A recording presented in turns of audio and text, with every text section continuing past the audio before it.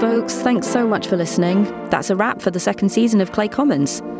An absolutely massive thank you to everybody who contributed and to those who support this work, either by offering food and a bed on my travels, hospitality, time, knowledge, friendship, or just a good argument to rumble through these thoughts.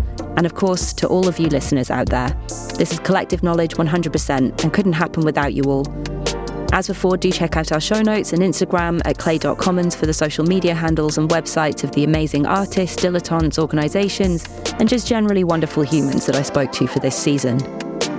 More plans are afoot, so watch this space and do reach out if you have any thoughts, shared interests, insights, or just fancy to chat. Revolution doesn't happen alone, so Clay Commoners, assemble.